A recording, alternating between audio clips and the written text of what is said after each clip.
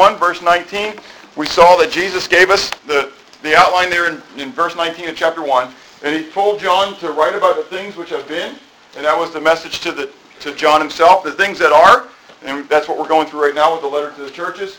And then the things that will be. And that's going to begin in chapter 4. And again, just kind of as a reminder that when we do Sardis today, then Philadelphia, and then Laodicea, then we're going to be taking a little break and looking at prophecy throughout the Bible.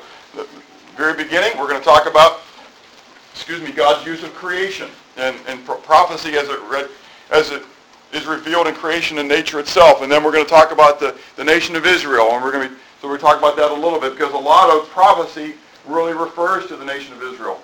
And then, after we go through that, we come through the teachings of Christ in the book of Matthew and Luke and such, and then into Corinthians and Thessalonians about Paul's teaching.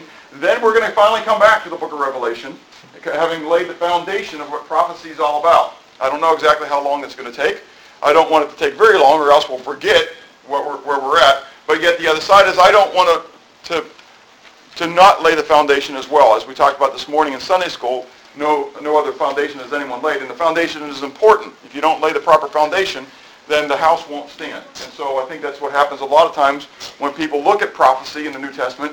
They don't fully look at it in the context of the rest of Scripture, and so it's misunderstood. And so I want to make sure that if we do that, we do that in a proper way. Today, though, we continue on with the letters to the churches, and we are going to look at the letter to the church of Sardis, and we are going to use the same outline as we've used with the previous churches, and that is we're going to look at Christ's introduction, then Christ's commendation, Christ's challenge, and Christ's promise. In this passage, beginning in verse 1 of chapter 3, we see that Jesus Christ introduces himself as the one who has the 7 spirits of God. Now, I slid past this in chapter 1. I don't know how many people caught that I just kind of ignored that part of the passage when we went there because I knew that we were going to be coming to it here, and I wanted to deal with it here. So, some of you probably have a reference Bible, and you've probably been able to figure this one out, but this is a little segment. I don't want to spend a lot of time on it, but it's something that really drives a lot of people bonkers, and they go, I thought there was only one Spirit, the Holy Spirit. What is this 7-fold Spirit thing? Well, if you would, turn back in your Bibles to chapter 11 of Isaiah. Isaiah chapter 11, verse 2. In Isaiah chapter 11, verse 2, we are told about the 7-fold Spirit of God. Now, this is not in place of the Holy Spirit. Understand that the word in Hebrew, ruach, and the word in Greek, pneumos, meaning spirit, also doesn't just refer to the Holy Spirit. It refers to the spirit of man. It can refer to breath. It can refer to wind. And so, which is really kind of fun in John chapter 3 when Jesus says, but, we don't know where the wind goes, but you see how it works. And he talks about the Spirit. It's really kind of a cool thing. And we miss it a lot in the English because he's playing a word game there as well. And so, but here we have the 7 spirits of God. So this is not necessarily the Holy Spirit, but this is the 7 spirits as far as the character traits of God and those kind of things. And so in chapter 11, verse 2, we see that there is the Spirit of what?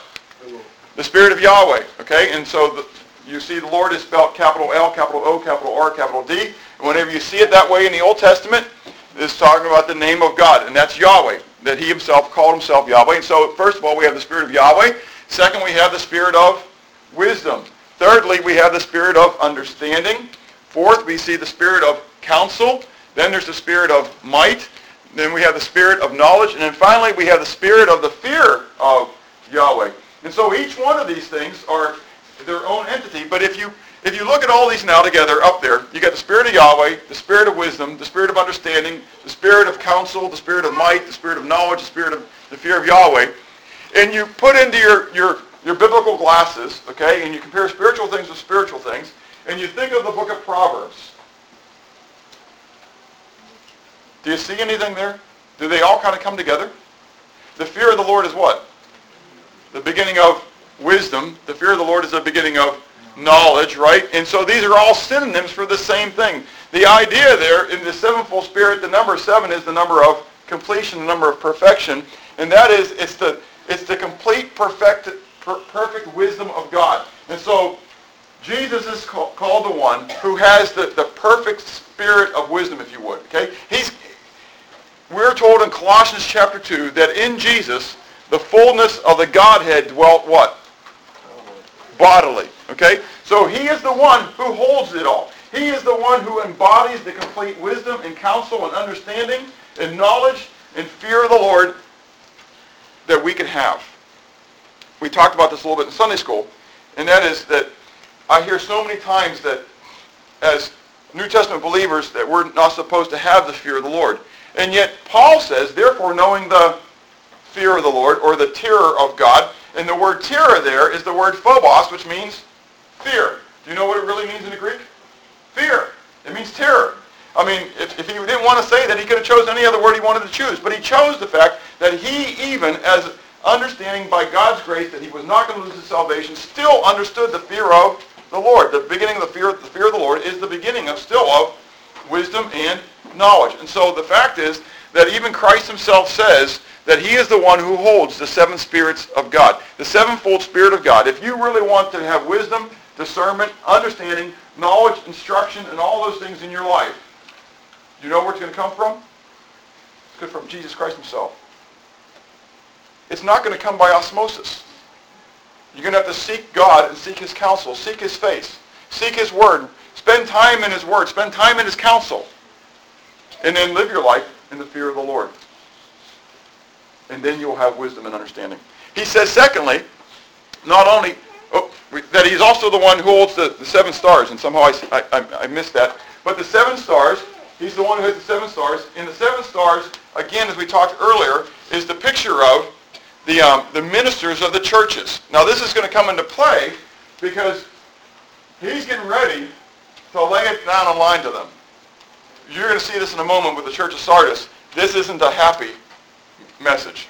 I mean, to Ephesus, at least he said, you know, you got some good stuff. However, and to the church of Smyrna and to the church of Thyatira, he gave him some good things. And then to Thyatira, he laid the balm on him. But he still said, you got some good things going on. It's not going to happen with Church of Sardis. And so he starts right off saying that, listen, I'm the one who holds the ministers, holds the messengers in his hands. What's the picture? I'm the boss. I have the ultimate control. You've got guys there who are leading you astray. But ultimately, they're going to give an account to who? To me, to Christ. That's exactly right. And so he goes on into the commendation then, and he starts off with this commendation of, I know your works. Now, in and of itself, that's how a lot of the other ones start off, right? And you think, oh, good. But what does he know about your works? He says, you have a name, you have a reputation that you are alive. You're vibrant. There's a lot going on. You are the place to be. I mean, boy, this is the happening church. However, you're dead. You have a name that you're alive, but you are really dead. Now this ought to make you stop in your tracks, because remember we talked about these letters to these churches, that these churches are 7 literal churches of Asia Minor. They're really there, and I think Jesus Christ is giving a message to John to give to these messengers for their churches. But the application does apply to us today. It applies to our churches today, and I'm not saying that there are churches out there that, you know, that God prophetically put these out there because there were going to be churches who were going to demonstrate this and churches who demonstrate that. But the other side is that if you look at these churches do very well describe our churches today. And I ask myself, as I go through this, does this describe me? Does this describe us? And for the most part, again, like I said with the Church of Ephesus, there's not a lot of churches out there who are going to be saying what? Yes, we're the Church of Ephesus. We're the ones who lost our first love. Come join us for our worship. How many churches are out there going to be saying, we are the Church of Sardis? Yes, we are the Church of Sardis. We look like we're alive, but we're dead. But that's okay. Come and have fun. I mean, if nothing else, you're going to have a blast while you're here. You may not learn anything. You may go to hell when you die. But while you're here, you're going to feel good while you're worshiping. I pray that that never becomes us, and that it's not us now. Listen. The Pharisees, who were one who declared that they love the Word of God. And we love the Word of God. But we still can be playing games and using the Word of God in a hypocritical fashion. We want to look at some spiritual considerations about this, because this is a big deal. That you're alive, but now you're dead. But I know that you're dead. Some scriptural considerations and then some logical intimations. Okay, first of all, scriptural considerations. Matthew 23, where Jesus talks to these Pharisees as hypocrites, and he says, "Woe to you, scribes and Pharisees, you hypocrites, for you are like whitewashed tombs, which indeed appear beautiful outwardly, but inside are full of dead men's bones and all uncleanness. Even so, you also outwardly appear righteous to men, but inside you are full of hypocrisy and lawlessness." We talked about it a little bit in Sunday school again and elsewhere, and that is that God knows the thoughts and intents of your heart. He knows why you do what you do. You may look religious on the outside. You may look good on the outside. You may have a lot of religious deeds that you do, but the inside of you is all from the wrong intent. Potentially you're doing it for yourself. Well, the same thing goes for us as a church. Why do we do what we do? Listen, is your ultimate goal for this church to grow in numbers? For us to bust out this room here so that we've got to have a bigger space and we've got to have a bigger building? And then eventually we get the bigger building that seats 200 people, and then we continue getting bigger and bigger and bigger, so that we've got to build another building that holds 1,000 people, and we get bigger and bigger and bigger and bigger, and ultimately we got to get more land, and we got to build a building that's going to hold 3,000 people for our assembly, so we know that, boy, we're thriving. What's your ultimate purpose if that's it? It's all about us, and it's not about God. Jesus said, "Seek first the kingdom of God and his righteousness, and then all these things will be added unto you." My ultimate goal, and some people don't like this as me being a pastor because my goal is wrong then, but it's not wrong, it's right. I believe it's right. I don't care whether our numbers grow. I think they will grow if God desires them to grow. Some water, some sow, but what?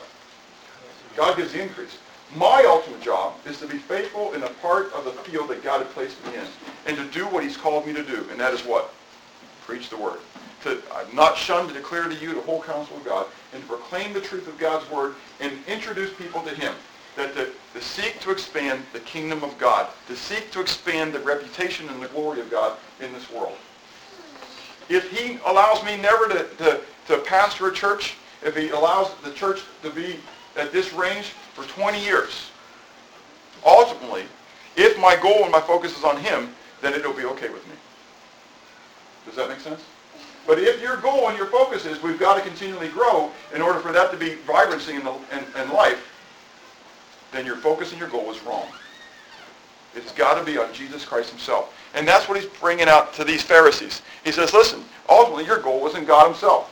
Ultimately your goal is that people will see your robes. Ultimately people will see your activities, your prayers, your fasting, and people will say what?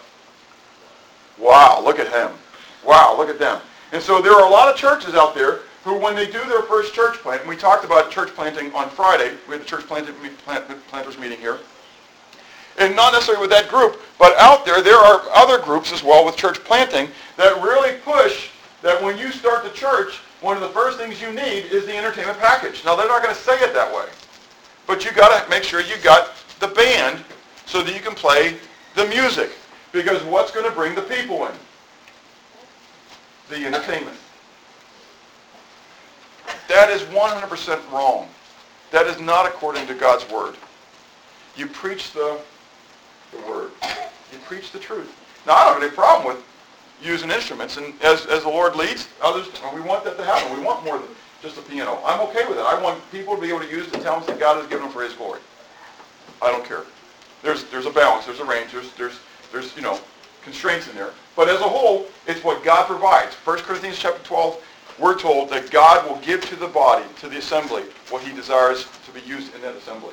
And so we trust God for that.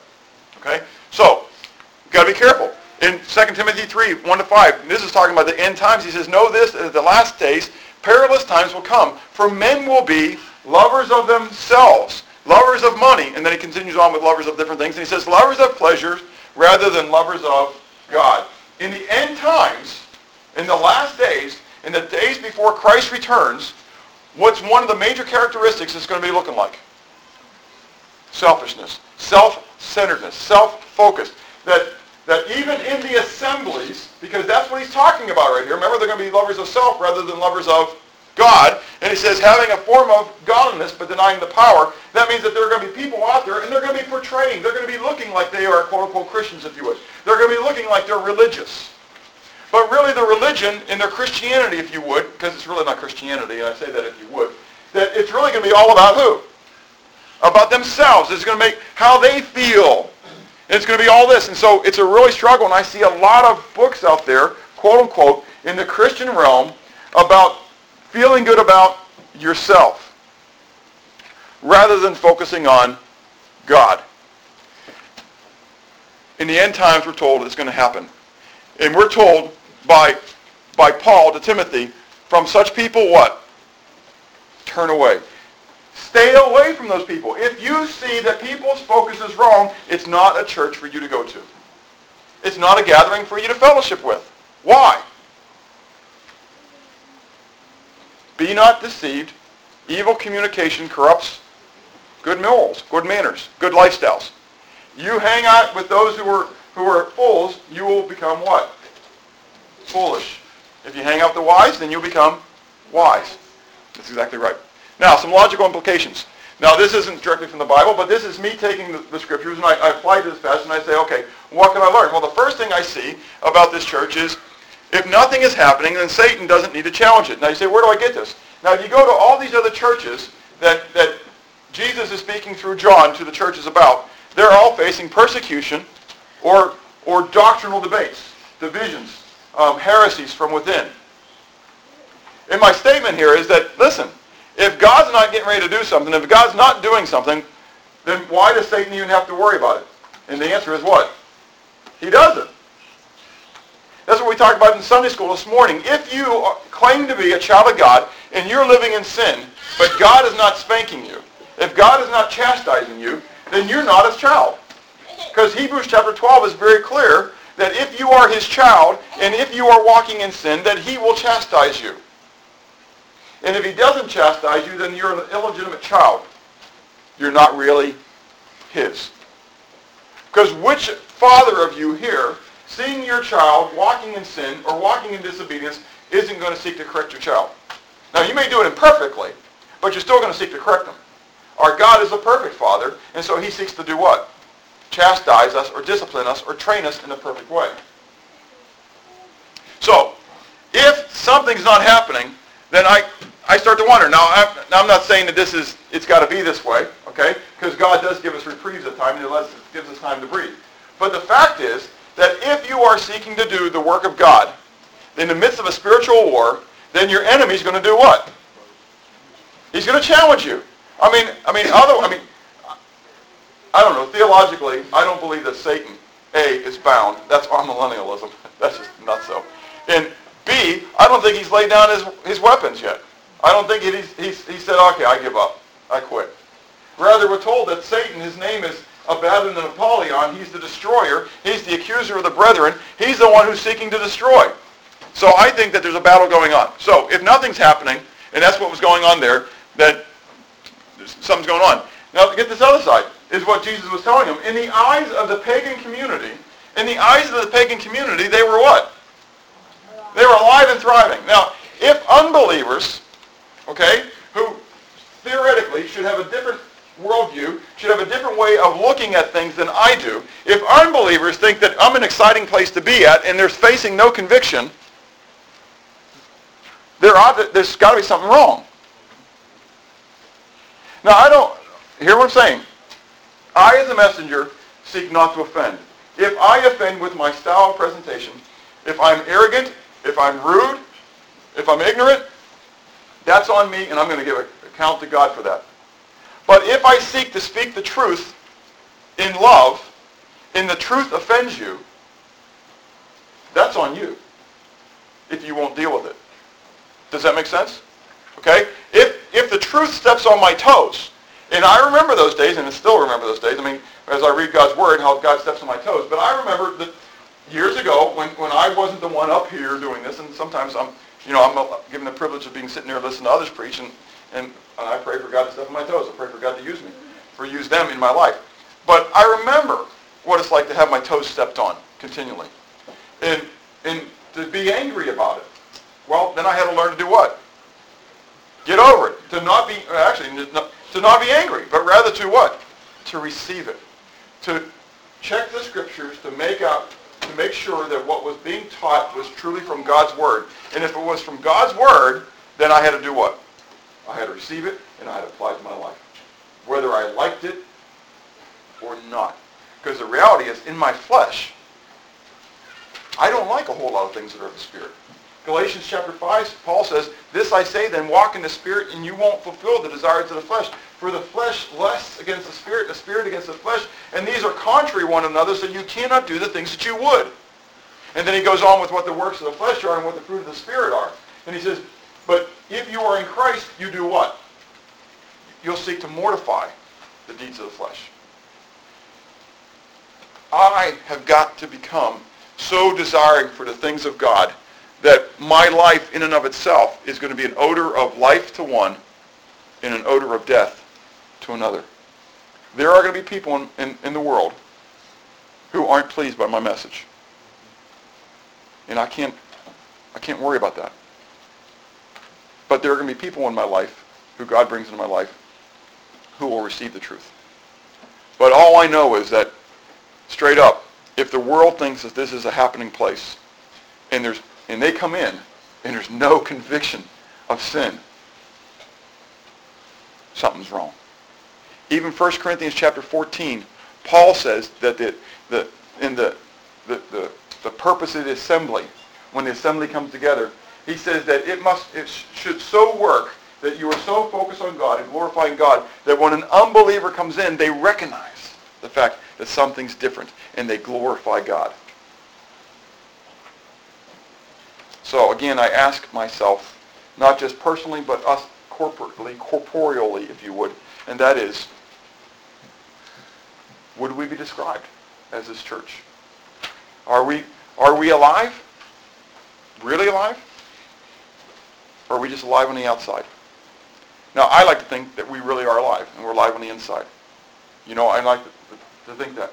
But I like to challenge myself as well. I'm not afraid to go before the Lord and lay it out before him and say, God, is this us? Is there a shade of this in us? Is there sin in us that needs to be confessed at this moment so that we become truly vibrant, truly alive for the glory of God?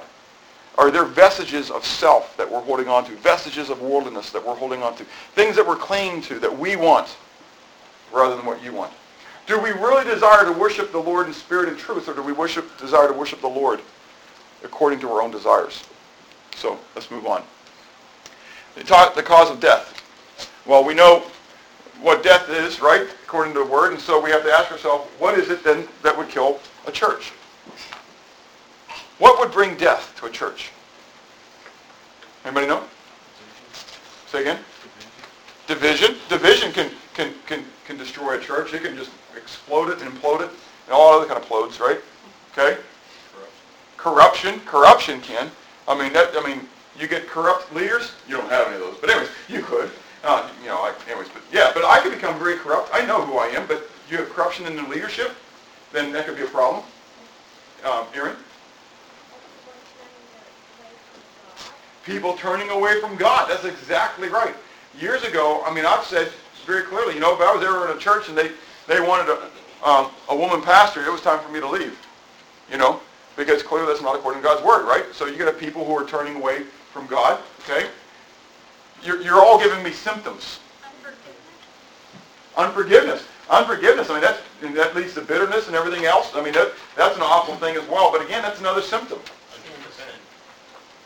Not just unconfessed sin, that's a symptom, but it's sin. That's exactly right. The wages of sin is what? Death. Death. Isn't that what? The wages of sin is death. The wages of sin is death. It doesn't matter whether it's an individual or a church. The minute the church becomes okay with allowing sin, it will eventually lead forth to death. If Marcia and I aren't spending time together, if we're not talking, how would you describe the vibrancy of our relationship? You would say it's what? It's dead. There's no life. We may live together. We may have the same last name. Well, not really. She married a guy named Corbin. And it really is. On a marriage license, she married a guy named Corbin. But I think that we probably had the common law marriage by now. And so, so she just tells people she's Marcia Corbin. She's really Marcia Corbin. We just never got it changed. Anyways, I figured, that was early years before I was saved, I figured it gave me an out. Anyways, so, no, that's not true. It is a joke, but it's a fun stuff. But anyways, but you may have the same last name. You may live together. But if you're not talking and you spend no time together, you really have no relationship. You're dead. Your relationship's dead. Well, think about it. We as an assembly are a bunch of individuals who come together corporally as one body.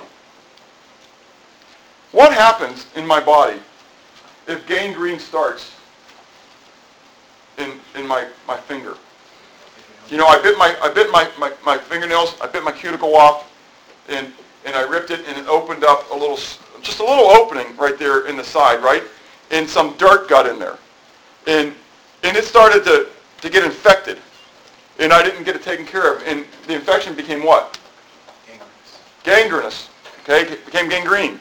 And I still didn't take care of it. What will eventually happen to me if I don't take care of the gangrene in my finger? It'll spread throughout my whole body and kill me. Just because I bit my cuticle. Can you die from biting your cuticle? The answer is yes. There is the potential. Now, isn't that kind of a weird thing? Cancer. We talked about Mira Lee with leukemia. Cancer is such a violent thing that kills our body. But honestly, does cancer by itself destroy the whole body at one time? It doesn't. It starts in one spot and then does what? It's metastasized and it spreads. Okay? Well, the same thing happens in the body. Sin is the cancer that will destroy it. We're told in 1 Corinthians 5, we'll be there in a few weeks in Sunday school, but that a little leaven leavens the whole lump. And if we allow sin to dwell in our body, it will eventually go forth throughout the body. We've got to preach against sin. We've got to encourage one another against sin. Hebrews chapter 10 says that we don't forsake the assembling of ourselves together, so much more as the day of Christ approaches. Why? So that we can provoke one another. And the word there for provoke is not a nice word. It's not like, gee, Andrew, you're such a great guy. Provoke there actually means, Andrew, do you know what you're doing? You provoke one another to love and good works. It means that you push something at them. You make them think about it. It's not necessarily a very kind word. And so we provoke one another to love and good works. Do we do that here? I want to challenge you with that. We may still be alive. We may not be the dead church. But we will become a dead church if we don't hit sin head on. If Jesus Christ isn't our focus and our goal, if we're not seeking to be holy as he is holy, if we ever become content, just a little bit below. That is the start of the dead church. That is the start of us becoming conformed to the world rather than the image of Jesus Christ. We've got to eradicate this cancer while we can. Christ's challenge. We see, first of all, the call that he gives to the church. He gives them 5 statements right off the bat as he comes to them. He says, because of all this, you guys need to what? You need to wake up. And what's neat here, and it says, because it says be watchful, right? But in the Greek, it's a process stating that you need to start it. You need to be watchful. In other words, what? You haven't been. You haven't been watchful. You were the watchman on the watchtower who did what?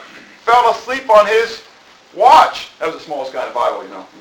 There was a guy who fell asleep on his watch.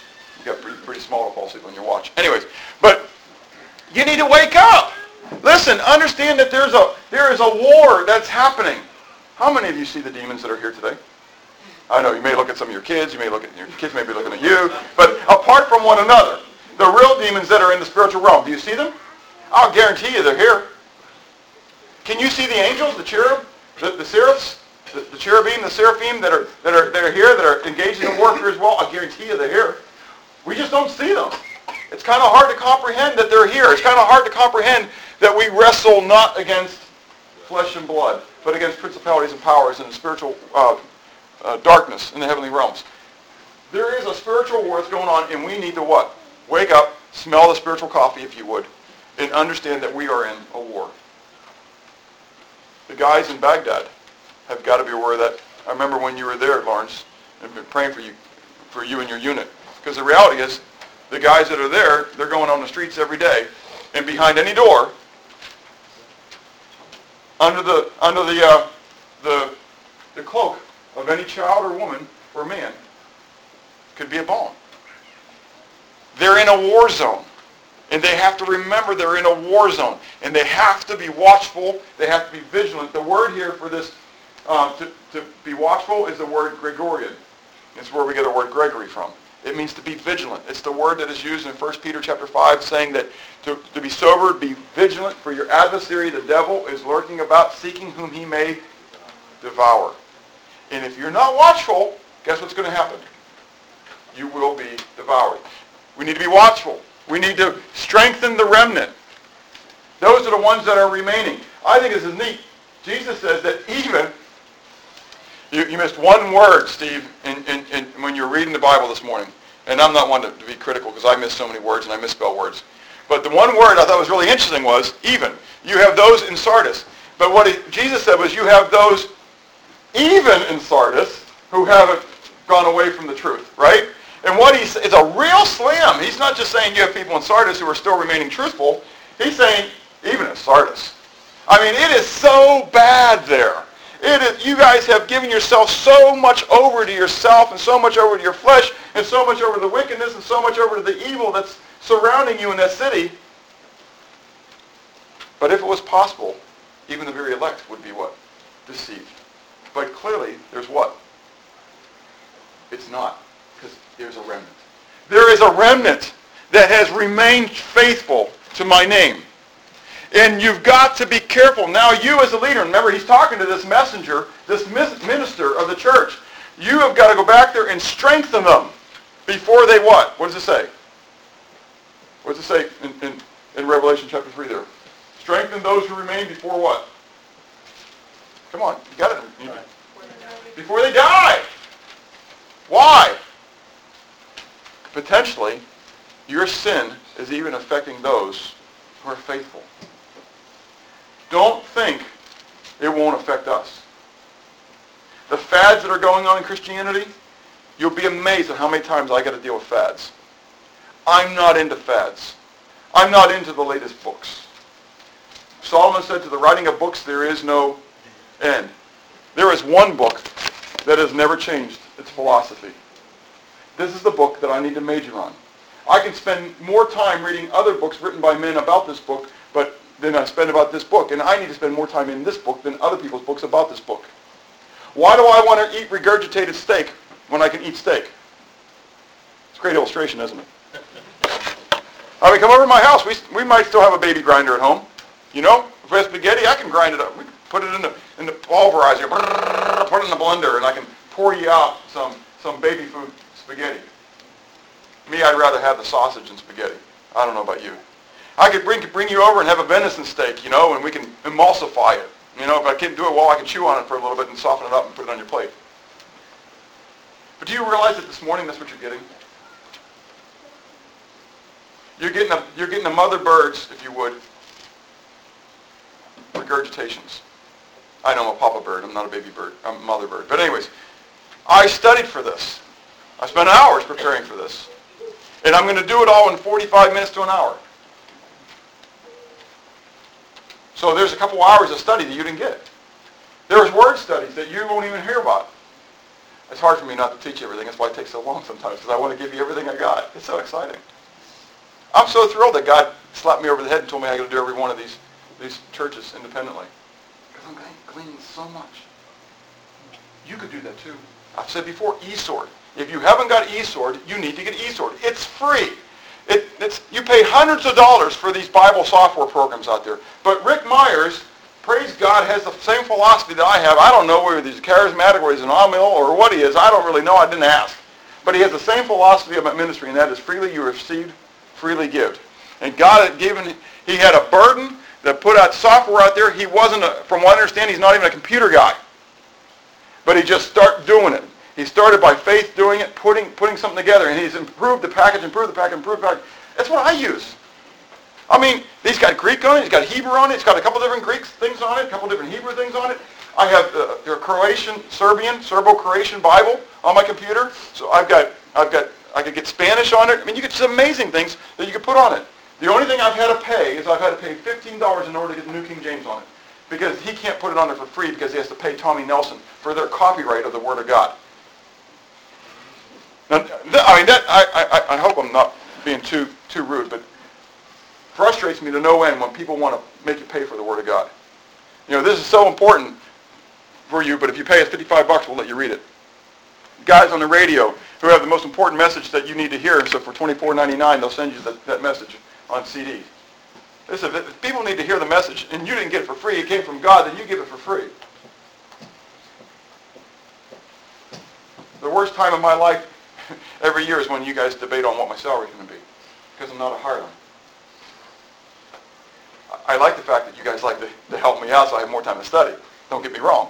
Give me more. No, anyways, but the other side is I'm not doing it for money. If I'm only doing it for money, then I'm a hireling. Do you get it? I'm doing it because God's got a call in my life to teach people His Word. And I love to see you grow. That's what I want. I would love to see all you men become pastors of churches. Not necessarily going out and being head pastors of big churches, but it could be that God is using you in house churches all over the place. And when the persecution comes, that's going to come in our lifetime, I really believe it'll be our lifetime, that and where we're not meeting in buildings anymore because there's all the persecution going on, but you're leading a little house church in your neighborhood. And you're ministering to people, and you're teaching the Word of God. And you got e-sword, and so therefore you may not know Greek, but you know how to do Strong's Concordance, and you can see what Greek word it was and what it really means and behind the scenes. I'm wasting too much time. Not wasting. I'm taking too much time here because I got so much more to give you. But do it. Spend time. Strengthen the remnant. You can do it. Strengthen them. Remember how you received and heard. We talked about this last week a little bit. From 2 Timothy chapter 3, do you remember where we talked about that how Paul was telling Timothy, remember the things which you have learned from your youth, right? And so remember the things that you heard. Go back somewhere in your past before you became dead, before you became complacent, before you became lethargic. You had a love for the Lord. Go back. Remember where it was. Remember, hold fast, guard it, preserve it, and then what? Repent. Christ's message has been the same the entire time. You know what the message of the Old Testament prophets was? Repent. What was the message of John the Baptist? Repent. What was the message when Jesus came? Repent. What was the message of Peter in Acts chapter 2? Repent. What's Jesus' message here, even to the churches of Revelation? Repent. Change the way you think. Metanoia. Change the way you think. Quit thinking like the world. Think like God. You know what? If we change the way we thought, we change the way we act. We always think repent means to change the way I act. Eventually it does. There's another word which means to turn around. But this isn't the word that Jesus uses. This is not the word that Peter used. It's not the word that John the Baptist used. It's the word metanoia. It means change the way you think. Because again, as a man thinketh in his heart, so he is. So he becomes. Change your thoughts or change your actions. Okay? Let's go on. The consequences. What's the consequences, though, if you don't? Jesus says, but if you don't watch, if you're not watchful, be careful, because what's going to happen? Well, if you don't watch, I'm going to come as a thief. I'm going to come as a thief in the night. Now, the thief, he's coming to your house. He's a burglar. He sent you a letter. You got it in the mail today, right? Or yesterday, actually, because I didn't deliver the mail. Maybe you didn't get your mail yesterday, so you got it in a box today. And it said, by the way, I just want you to know I'm a believer, and I really feel I need to do all things in truth and everything. And so I want you to know I'm coming to your house to swipe everything tonight. I just wanted to give you a little chance to know. Is that how a thief operates? No. When's the thief going to come? when he thinks that you're not prepared? Well, we read in 1 Thessalonians chapter 5, 2-5, for you yourselves know perfectly that the day of Yahweh, the day of the Lord, so comes as a thief in the night. For when they say peace and safety, we'll talk about this again in a few weeks because this is from the picture of Israel, but when they say peace and safety, then sudden destruction comes upon them, as labor pains upon a pregnant woman. Now stop for a moment. You ladies who have given birth to children. Okay? Did all of a sudden you were sitting there one day and the baby came out? I mean, it was just an amazing thing. You know, you were sitting there having your cup of coffee. You know, you had a conversation, maybe with your husband or whatever, and you went, wow, hi there. And then all of a sudden the baby was there and you just kept going on with life then, right? It didn't happen that way. What happened? There was a little what? A tremor. It's just a little tremor, probably about a 0.5, maybe 1.0 on the Richter scale. Not a big thing, but you went, ooh, is that gas? Or something starting here. And then about 20 minutes to an hour later, you had another tremor, and you went, oh, maybe so. And now you're worried about whether it's Braxton Hicks or whether it's a real thing, you know? And so all of a sudden, the tremors start to what? Intensify just a little bit, you know? All of a sudden, it's like we're getting closer to the epicenter, you know? And then all of a sudden, as they get closer, the tremors get closer and closer together, and they're starting to increase, you go into what is called transitional labor. I've done this 6 times, so I'm getting kind of familiar with the process here, okay? Hopefully it's the last time, but no, not 7, 6, twins. Ah, man, okay. She didn't have to go through all that for Ben. It was all Tim's fault. Anyways, he was just kind of hiding. Anyways, and so you go through this transitional part, and that's when it goes from the 1 to 4 to the 8 to 10. You know, and everything's happening at this moment. Now, I can see a woman. Where's Tracy at? She left me. My illustration walked out. Anyway, I can see a woman who's pregnant. And I'm not a prophet or a son of a prophet. But if I know, when is her due date? 15 May 15th. Prophecy. Ready? Assuming that all goes right in her pregnancy, I'll guarantee you by June 15th that Tracy's going to be holding a child in her arms. It's an amazing prophecy, isn't it? I mean, I got a good chance, assuming that everything goes right, I got a good chance that that's going to happen. Not many women are going to go 4 weeks late. They're miserable. In our day and age, they're already seeing the doctor for what? To have it happen anyway. I mean, Jessica was due December 9th. She was born December 26th, but we'd already had it on the docket that by December 30th that she was being induced so that we had the tax write-off. Anyways, so no, that wasn't the reason. But the doctor, he didn't want it to go beyond 2 or 3 weeks late. You know, and that's just the way we are. So I can say that this is going to happen. But you know what? As all of a sudden the tremors start to happen, I can become better with my predictions, can't I? Because as those tremors start to happen, I can say, hey, 72 hours from now, you're going to be holding a baby. It better not be 72 hours of this. No, I didn't say it was going to be 72 hours of that. I just said that in 72 hours you're going to be having a baby. You could be having that baby 12 hours from now. You could have the baby 3 hours from now. I just don't know how long the labor is going to take. I just know what? Once the labor starts, a baby's coming out. This is going to happen. The day of the Lord is not going to take you unsurprised, or by surprise. That's right, unawares. But rather it's going to be like a woman who is pregnant, right? And they shall not escape. But you, brethren, are not in darkness, so this day should overtake you as a thief. Hey! We're starting to feel some tremors. We'll talk about those tremors later on when we get to Matthew 24, okay? But anyways, shouldn't take you as unsurprised. You are all sons of the light and sons of the day. We're not of the night nor of the darkness. The reality is we should not be taken as a thief. If there are people, if there are believers who are caught by surprise when Christ returns, it's because they haven't been looking to Christ. So we have the pronouncement, then we have the implication of it. And that is, if you are watching, then he will not come as a thief. You will have discernment and understanding the times. Now, you think, wow, we're at the end here with the promise. No, we're at the beginning. Okay, anyways, we're not at the beginning, but this is exciting stuff here. Here, Christ gives them 2 promises. First of all, in all the other churches, he says, to those who overcome, to those who overcome, to overcome. before he talks to those who overcome here, he's got to deal with those who haven't defiled their garments. Because there are people there, the remnant, who still haven't gone aside to the apathy of the rest of the church. And so he says to them, to those who have not defiled their garments, there is going to be a reward for you. And your reward is that you are going to walk, not just walk in white robes, not just walk in glory, but you're going to walk with me. You're going to walk with me. Do you remember each one of these churches, you're going to partake of the manna? You're going to, last week, and we talked about the white stone and my mind's blanking. The white stone, black stone, but there was something else that, the morning star. I'm going to give you the morning star. That's me. And so each one of these, he's telling, I'm going to give you me. And so here, it's like, I'm going to use Andrew. Get up, Andrew. It's like Andrew's going to, this is Andrew's me and I'm Jesus, okay? He's going to come down and he's going to take me by the hand. It's kind of like the picture. You're going to walk with me. You're going to be with me in white. Do you know what the picture of white is? White is the picture of purity. White's the picture of victory. White's the picture of glory. I mean, you think about those things, how the Bible pictures those things. When you think about the Lone Ranger, he wore what?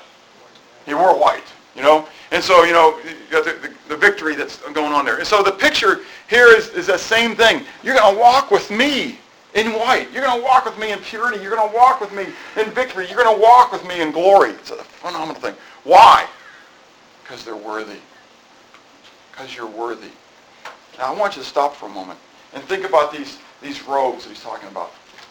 Isaiah says that my robe is like what? A filthy rag. That my righteousness, in and of myself, is a filthy rag. It's awful. It's putrid. It's muddy. And every time I try to clean myself off, it's like taking my rags out of the mud puddle, because I want to get them wet, right? And doing this. And what do I do when I try to clean myself? I make it muddier. I just make it dirtier. So how can I ever be worthy? In and of myself, I'll never be worthy. So why are these folks worthy to walk with Jesus in white? Because they haven't turned from him. Because they recognize that their whole righteousness is in Jesus Christ. Remember the first one from the book of Matthew we talked about, woe to you scribes, you Pharisees, you hypocrites, because you're like what? Whitewashed sepulchres. You're clean on the outside. You got these white robes on, but inside it's full of dead men's bones. And he says, listen, you guys, you've been worried about the inside. You've been worried about making me cleaning you on the inside. So you know what I'm going to do? I'm going to give you the white robe to wear. You haven't been worrying about putting on the white robe for everybody else to see. You've been worrying about the white robe on the inside for me to see. And you know what's going to happen? Oh, it's for me. I'm sorry. You know what's going to happen? I'm going to give you the white robe. Isn't that awesome? One day, if you're not so much worried about your outside, you're worried about your inside, God's going to glorify your outside. He's going to give you the white robe to wear because you will be worthy. Secondly, then he talks about to those who overcome. They will be clothed in white. Talked about it before because they're the same folks, right? They will be written in the book of life. Now, I know it doesn't say that they'll be written in the book of life. What it says is their names will not be blotted out from the book of life, okay? Now, there are some questions that you should ask yourself, or you might ask yourself, and people will ask yourself when they read this, and that is, can we be blotted out of the book of life? If I'm saved, can I become unsaved? Because clearly, if my name's written in the book of life, that means I'm what? Saved. So if my name's blotted out, does that mean I can be unsaved? Do we get added to the book of life when we accept Christ? Or are we removed from the book of life when we reject Christ? That's a good question too. I don't know if you may not have thought of that, but now you think about that one, okay? And so there is a good answer to these. Well, the response is that there are two distinct records being kept in heaven. There is the Lord's book of the living and the Lamb's book of life. First, I want to talk about the Lord's book of the living, okay? And so in Exodus 32, verses 31 to 33, we read, Then Moses returned to Yahweh and said, Oh, these people have committed a great sin and have made for themselves a god of gold. Yet now, if you will forgive their sin, but if not, I pray, what? Blot me out of your book, which you have written. And the Lord said, Yahweh said to Moses, Whoever has sinned against me, I will blot him out of my book. Ooh, what's the book? It's a book that God is writing. Well, now you can see at the top, I'm declaring this the book of the what? The book of the living. Now we see in Psalms 69, verse 19 and 28, it says, David says, you know my reproach, my shame and my dishonor, my adversaries are all before you. Let them be blotted out of the book of the living. The book of the living, and not be written with the righteous. And in Psalm 139, David refers to this book again. He says, your eyes saw my substance, being yet unformed, and in your book they were all written. They all were written, the days fashioned for me, as when yet there were none of them. The Bible tells us that there is this book. I'm going to use singular right now because that's the way it's being used. But the word for book can refer to a series of books, a set, okay? Like the encyclopedia. You know, you have encyclopedias at home, but really you have a World Book Encyclopedia. It just happens to have many volumes, okay? But it really is one book. Okay, if they wanted to put it all in one book, it'd be like this, okay? But it's in volumes, so that makes it easier for you to use, okay? The Bible declares that there is this thing called the book of the living, where it may have volumes, and we'll talk about in just a moment, but there is this thing called the book of the living. And that is that all your deeds, all your actions, everything that's going on in your life is being recorded. And as I said in Sunday school, God's not worried about the size of the hard drive. Okay? He's not worried about whether it's terabytes or whether it's beyond. He has infinite amount of memory, right? So here we are. And so we have this book of living. But we have also this thing called the Lamb's Book of Life. And that jumped on me here. Let's see if I can. Okay, the registry. So the Lord's Book of the Living is the registry of the works of man. And we compare that to the Chronicles of the Kingdom. Now this is important because what you want to do is think about Jesus Christ being the King. And in the kingdom, okay, like in our Bible, we have what? 1st and 2nd Samuel, 1st and 2nd Kings, 1st and 2nd Chronicles. Do you know what those are? They're the Chronicles of the Kings. They're the events of what was going on in the kingdom during the times of those kings. Okay? So the king, our king, has a chronicle, if you would, and it's a registry of the works of men. Okay? But now there's also the Lamb's Book of Life that we want to talk about, and that is Philippians chapter 4, verse 3. Paul says, I urge you also, true companion, help these women who labored with me in the gospel, with Clement also and the rest of my fellow workers, whose names are in the book of life. Okay? Now, earlier, just a couple of verses before that, okay, and remember it's a letter, okay, and so the context of this, he says, for our citizenship is in heaven, from where we also eagerly wait for our Savior, the Lord Jesus Christ. The idea is that there is this census, this book of census, we'll look at this in a moment, this registry of the census of heaven. Okay, and so just as the kings would also have a second registry, which was a registry of all those who were citizens of his kingdom, so also our king has a registry as well. We call it the Lamb's Book of Life. And so we see in Hebrews chapter 12, verse 23, to the general assembly in the church of the firstborn, who are what? Registered. We're registered in heaven. You didn't think you were registered. Remember, some of you guys, when you turn 18, you have to what? Register for the drafts, okay? Well, once you get saved, God puts you in his registry. It's called the Lamb's Book of Life. And so we see in Revelation chapter 13, 4 and 8, and there's other passages that are on your sermon note sheets we don't have time for, but you can look at it. It says, they worship the dragon who gave authority to the beast, and they worship the beast, saying, who is like the beast, who is able to make war with him? All who dwell on earth will worship him, that is the beast, whose names have not been written in the book of life of the Lamb, slain from the foundation of the world. And so we have the Lamb's Book of Life, which in contrast to the Book of the Living, the Lord's Book of the Living, this is the registry of the citizens of heaven, and we compare this to the census of a kingdom. Now, how do you put these together? Well, the Lord's Book of the Living and the Lamb's Book of Life do come together in Scripture. And they are shown together in Scripture, and this is a phenomenal thing for me. And we see it in Revelation chapter 20, verses 12 to 15, in the great white throne judgment. And you all know this picture, but you probably never put it all together. And this is exciting for me. And it says, and I saw the dead, small and great, standing before God in what? Volumes, books, were opened. And so we'll put that on this side over here, right? We've got all these books over here, and I'm sure that the volumes are quite massive. It's like a huge library, you know, over here. And then it says, in another book was opened, and we'll use my Bible for that and put that right here, and another book was opened. This is the what? The book of life. So what are these? Clearly they're not the book of life, are they? I submit to you it's the book of the living. Okay? And that is the works of the living. In other words, because you don't record their acts of the dead people. You know, they're dead, so they don't record their events anymore. And so these books here are what we call the books of works, right? Which is the works that people did while they were living on earth. Okay? So we go on. It says, and the dead were judged according to their works by the things which were written where? In the volumes, in the books, not the book. Get it? You're going to be judged. Now, I'm assuming for a moment, I don't know whether you're saved or not, okay? So let's assume you're a general and ordinary person, okay? You're going to be judged according to your works, right? But then it goes on, and anyone not found written where? In the registry of the citizenship of heaven, the book of life, was cast into the lake of fire. When you go before the great white throne judgment, now, I'll come back and I'll pull it back for a moment for those who are believers, okay? Because I'm not going to stand before this judgment seat. I'm going to stand before another one. We talked about that in Sunday school. But I have to, even though we did talk about it in Sunday school, I've got to come back to some of you who weren't in Sunday school. You're going to stand before the great white throne judgment. And they're going to say, Moore, Stephen, Augusta, Georgia, around 2000.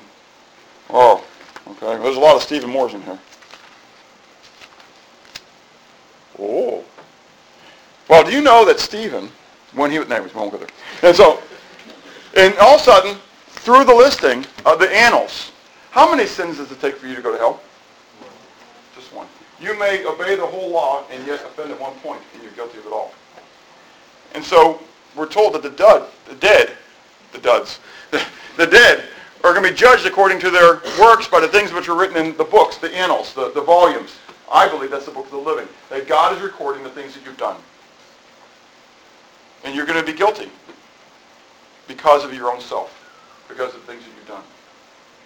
But over on this side, there's the book of the living, the book of life, the book of life, the Lamb's book of life.